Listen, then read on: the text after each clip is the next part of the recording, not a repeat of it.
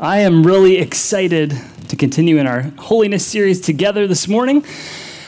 We've covered a few different kind of aspects of this idea of what it is to be holy. We've covered the idea of God being holy, meaning separate, set apart, other, and that's a big deal. And last week, we talked about the idea that it seems crazy, but we too are called to be holy as he is holy. And how in the world do we have a chance? How can it be that two words that are said about us in Scripture, if we've placed our faith in Jesus, are holy and blameless? It's amazing. We called that justification when we receive that status. We are positionally holy because Jesus is, because he's perfect and other and separate, and he paid for our sin, and we are credited with his righteousness. And now we live in light of that status. That's our call, right? And we talked about how holiness isn't about a list of do's and don'ts. It's about conforming gradually to the character of God and obedience to the will of God. Simply meaning becoming more and more like Jesus. And we've called that sanctification. Sanctification. It's actually necessary and unavoidable part of coming to know him, which is amazing. And it's possible only through the inward work of the Holy Spirit. So today, you're saying I'm positionally holy. Yes. You're saying I'm called to live in light of that. Yes. And I'm empowered to do it by the work of the Spirit within me. Yes. So why is it so difficult? Why is it so hard? Why is it such a struggle for us to live holy lives? Well, this is actually a normal part of the Christian experience. It's a normal and expected part of our experience, and holiness, our big idea today, is a battle. Holiness is a battle. It's a fight. And the biggest obstacle maybe in this fight is sin. Sin. And we have to fight against sin. And certainly, if we're trying to become more like Jesus, who was sinless, this struggle is going to involve pushing back against sin, right? It actually is. So what is sin? Maybe this seems silly to define it, but it's important. Sin is acting or behaving in a way that does not line up with God's character or commands.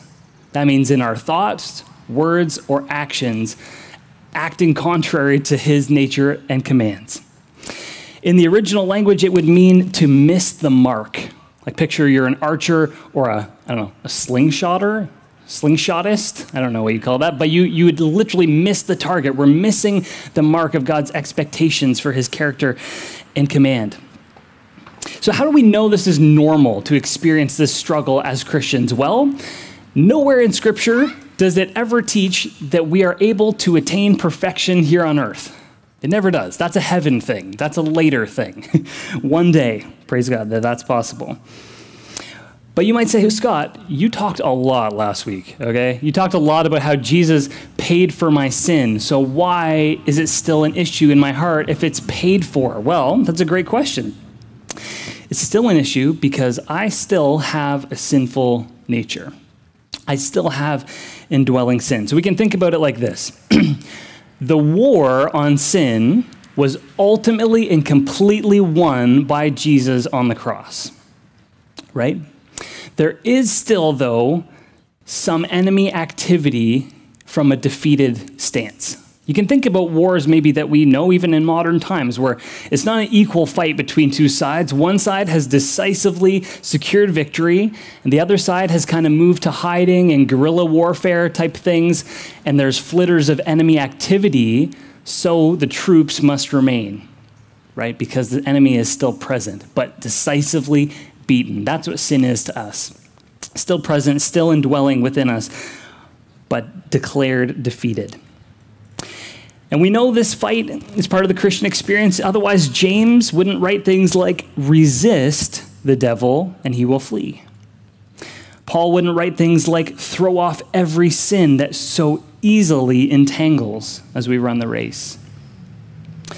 John writes in 1 John 1, and these are all in YouVersion, by the way. We're hopping around. He says, if we, including himself, say we have no sin, we deceive ourselves, And certainly, if we've ever actually read through Scripture, we don't find sinless characters, right? We look at Old Testament saints like Moses and David, and we see stuff in their life. We look at Peter or Paul, and we see a struggle still. And Paul writes about this struggle in a unique way in Romans chapter 7. I invite you to turn there with me, maybe on YouVersion or maybe in your paper Bible. And now this is, full disclosure, this is a debated text. Some of you are already ready to just rush the stage after the service.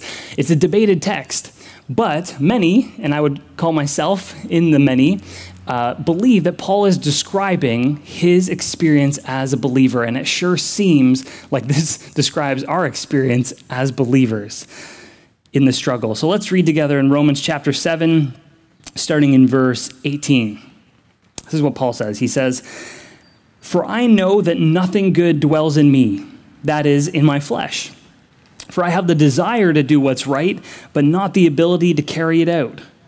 For I do not do the good I want, but the evil I do not want is what I keep on doing. Now, if I do what I do not want, it is no longer I who do it, but sin that dwells within me. So I find it to be a law that whenever I want to do right, evil lies close at hand. For I delight in the law of God in my inner being, but I see in my members another law waging war against the law of my mind and making me captive to the law of sin that dwells in my members. Wretched man that I am, who will deliver me from this body of death? Thanks be to God through Jesus Christ our Lord. So then, I myself serve the law of God with my mind, but with my flesh I serve the law of sin." He's describing this frustrating struggle, the tension we feel where we desperately, inwardly want to follow God and live his way, but we still are wrestling with the sin that so easily entangles. But thanks be to God, he said, Jesus has made a way. So let's look at, we have sin. We've talked about how do we deal with it? Okay, let's look at that. Sometimes we don't. We just kind of ignore it. We say, hey, this is no big deal. This is just a small thing. I don't really care. We may, if we're a believer, kind of over-rely on the grace of God and say, hey, I know this isn't okay, but thank you, Lord. You are good. Your grace is good. You're forgiving me, which is true, but that can lead us to a bad place. Maybe we kind of get caught in a snowball effect where we do something wrong, we feel like a distance from the Lord, and so we're less inclined to spend time with him. Sin seems a little more attractive, and we fall into it again. The distance seems to grow, and all the while sin becomes a little more appealing, and we seem to slowly build further and further away from him. Or maybe we compare and we say, I know the thing I'm struggling with isn't as bad as what so-and-so is doing, or I could be doing such a worse thing. We kind of compare. Those are some options. The other option is that we fight. We say, I want this gone. I want something done about this. And there's two things that we can do there, and we'll see what the right way to do this is. The first, we call behavior modification. This means I try really hard to fight against sin, which is, it sounds like a good thing. I say to myself, I need to be a more godly man or a more godly woman for the Lord. I'm going to try harder. It involves a lot of white knuckling. The problem is it relies on me only to beat sin. That doesn't work. The other option is we might sit back and say, Jesus, take the wheel. I want this gone. I'm not going to change anything about my habits, my time with you, my circle of influence, or anything, but hands in the air, cut this out of my life completely. Me do nothing. That's not the answer either. What is the way? We rest in God to make us holy? Yes. Do we have a part to play, though? Yes. Yes, we do. Now, full disclosure, note here. Being made positionally holy has nothing to do with me, right? Justification has nothing to do with me. Becoming more and more like him, remember, sanctification, is only possible because of him too, but I have a responsibility in that as well. We can say God's given us the potential to resist sin, but also has given us a responsibility to resist sin. We miss that a lot of the time, I think. And that's why we get passages like these. Let's look. Let's see if this is biblical or just Scott's thoughts. 2 Corinthians 7, Paul says, "Let us cleanse ourselves from every defilement of body and spirit, bringing holiness to completion in the fear of God." Peter writes in 2 Peter 3, "Dear friends, since you are looking forward to this, make every effort to be found spotless and blameless with him." And the writer of Hebrews in chapter 12 would say, "Strive for peace with everyone and for holiness, without which no one will see the Lord." That sure implies some responsibility or effort on our part. It's maybe a little bit like gardening. I don't know if you are into gardening. I do know some of you are. It's serious business for you too. I won't try to make light of it in any way. And I know that myself because I got into it pretty deeply a couple of years ago. I've managed to break out now, but it turns out people don't really appreciate when you send updates on your crop yields to them on a weekly basis. Like you'd think they would, but sometimes they just don't. But it's a big deal for many of us. Now, when you're gardening, you don't grow the plants, right? You really don't. You do create an environment. You help foster a suitable environment for them. You might build a garden box. You might think about fertilizer needs, obviously important. You might be aware of rabbits and put up wire mesh and these things, but you don't control the sun. Try as you may, you cannot summon the seed to germinate and reach forth in victory through the soil. You cannot control the quality or the quantity of the fruit that is produced. Those are outside of you. But I do have a role in creating an environment that's conducive to growth. And it's a lot the same way in our responsibility with holiness. No one can ever grow in holiness without God, ever. But we will also never attain what he desires for us in it without an effort to walk in it, to stay close to the one who is doing the growing. We have a role to play. That's his design, actually. And in fact, if he wanted us to do nothing, he wouldn't have left us his Spirit who enables us in us, right? And often, we need his Spirit to help us see where the fight needs to actually be taking place. The Spirit has this amazing ability to do that, to convict us and bring off the blinders and reveal the spots where we're supposed to be fighting that we maybe miss because they don't seem that big to us. And we have a really easy time seeing these things in other people, and for whatever reason, it seems a lot harder in ourselves, right? You think of things like pride or a critical spirit or a hot temper or the propensity to gossip. Not often do I think to myself, you know what? I'm being a pretty prideful, selfish jerk today. Look at that. What do you know? We don't usually think of that on our own. That takes a God thing to reveal those areas of our life that are blind spots. But what we can do and should do is what King David does in the Psalms is ask for help to see it. Ask for help to see it. Let's look. Psalm 139. He says, "Search me, O God, and know my heart. Try me and know my thoughts. See if there's any grievous way in me and lead me in the way everlasting." He'd say earlier in Psalm 19, "Who can discern his errors? Declare me innocent from hidden faults." They're hidden. We need help a lot of the time. So all this is nice. We might say, I get it. There's a fight to be had. Why, though, is it so difficult? You haven't explained the why of it have to be this hard. Maybe partly because sin is intoxicating.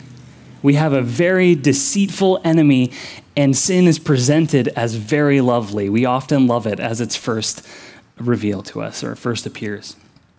I was thinking this past couple weeks about World War I in some conversations I had with our Belgian exchange student, and thinking how some of the first times that poison gas was used in war was during World War I, which is this horrible thing. What awful weapon this is.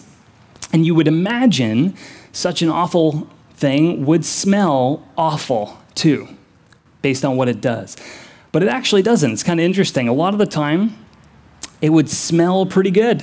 It would smell like geraniums or lilacs or maybe spices. And it's a sinister thing because that means as it's experienced, you might want to breathe a little deeper and a little faster, totally unaware of the damage it's doing in the moment internally. And for us, I think it's kind of the same. Sin often presents as lovely. It's very intoxicating. It makes us want to breathe a little deeper, breathe a little faster, and totally unaware to the damage that's being done in the moment. So it's hard to fight because it's intoxicating and we love it. And if we're honest, a lot of the time we don't really want to see it go, at least not forever. Forever seems a long time to give up that thing, right? It's intoxicating. And what we need then is actually a change in desire, which is something cool the Spirit can do as well. It can actually change our affections, our desires, so that we would love his way and not love sin. Paul writes in Philippians 2 something amazing. He says, it's God who works in you to will and to act on behalf of his good purposes, meaning he can give us the desire and the power to live his way. Isn't that incredible? We have everything we need. He can give us new affections. And this is a big deal because if we can't grow to hate sin, we might wonder, will I ever enjoy heaven where it's not present? Right? This is an important thing. One of my favorite authors says that these new affections can have expulsive power. So think about sin like a squatter. Okay? Sin is not a legal tenant in the Christian's life. It has no legal standing for residence in us. And the space it occupies, it needs to be expelled, and that space filled with these new affections, a love for Jesus, a love for his word and his way that we wouldn't have on our own. And so that as that grows over time, the no vacancy sign shines brighter and brighter so that sin doesn't have the hold that it once did. We can pray that he would change our affections so that our sin would seem to us more and more bitter and that Christ would seem more and more sweet. He would be what's intoxicating for us. Has that been the case for me or for you? Has Christ become sweet and our sin become bitter? Another thing that makes the fight kind of difficult, very difficult, is that we fail to take it seriously and we maybe overestimate our control over sin. Maybe we do that. There's a really interesting movie, maybe you've seen it, it's called Grizzly Man. Anyone seen Grizzly Man? It's a story of Timothy Treadwell, who's an interesting cat, to say the least. He really likes bears, as you might imagine. He actually lived among grizzly bears off and on for a period of 13 years. And the reason it's such an interesting movie is because he filmed a lot of that. It's obviously been cut down. But his interactions with them, he's living with them, he's getting close, too close for comfort, even petting them. It's quite wild. And one day, there is a bear attack, and him and his girlfriend are both killed by a bear. This is a true part of the movie. And it's a tragic, tragic story, but what it's not is a shocking story. Right? When I tell you the premise of the movie, you may imagine how it could end. And it shouldn't surprise us in any way that bears would act like bears, that bears would act like dangerous animals. And in the same way for us, it should never surprise us that sin would act like sin, that it would do what it does, which is bring pain, suffering, and death. And a lot of times we want to coexist with sin. We want to kind of enjoy its presence. We want to be close, but not too close. Maybe even pet the bear a little bit. We think we have more control than we do, but we're not called to coexist or live among sin as much as we're called to put it to death, to kill it. It's a big difference. John Owen said, be killing sin or it'll be killing you. And this is what we see in the Bible too. This is super biblical. Let's look at Romans 8. It says, if you live according to the flesh, you will die. But if by the Spirit, that's the key, you put to death the misdeeds of the body, you will live. Paul writes too in Colossians 3, put to death, therefore, what is earthly in you. It's a fight and one that we need to be killing sin, putting it to death. And there's a lot of frustration for us in this fight because it's so difficult. Picture this. If there's a graph, I know I've lost some of you, usually me, math. Picture a graph. On one line, you have our understanding of holiness. that God is holy, what it means to live his way and live a holy life. That's one line. The other line is our practice of living holy, okay? There is a gap between those two lines, between our knowledge of the holy and our practice of the holy. And the distance between it, the gap, directly correlates to my inner frustration and groaning and holy discontent because I am so far away from practice in terms of what I know. And J.I. Packer would say that that gap is what Paul's saying when he says, "Oh, wretched man that I am." That gap should stir us up a little bit. That gap should move us to lean hard into Jesus and want to see it close. And over time, as we become more like him, it should close because of the Spirit's work in us. We should make every effort as well to see it shrinking. Scripture would tell us to not let sin reign in our mortal bodies, meaning we shouldn't give it a power it doesn't have. We've been given everything that we need, that we couldn't accomplish on our own. And it's a big deal because Jesus didn't die only to deliver us from the guilt of sin, but also the rule and reign of it in our life. That's why we pursue holiness. And when we sin as a Christian, it's actually us acting out of character. That's not a part of our new way. It's kind of like if our leg was broken for a really long time, even once it's healed, we might still walk with a bit of a limp, even though it's just out of habit anymore. Sin is just an evidence of our former way of life. It's not something to be accepted as part of our new self in Christ. We can have victory. It lies in reliance on him, on his power, and personal obedience that he enables. That's the key. It's a fight, but it's the most worthwhile fight we could ever take up, to live his way. That's the call of the Christian life. And the greatest thing is, guys, sin won't always be a thing. Isn't that amazing? Yes, praise God for that. One day there won't be a struggle. Ultimate victory is secured and promised, and it is on its way. It's sure and it's coming. In the meantime, we seek to live his way and we fight the good fight.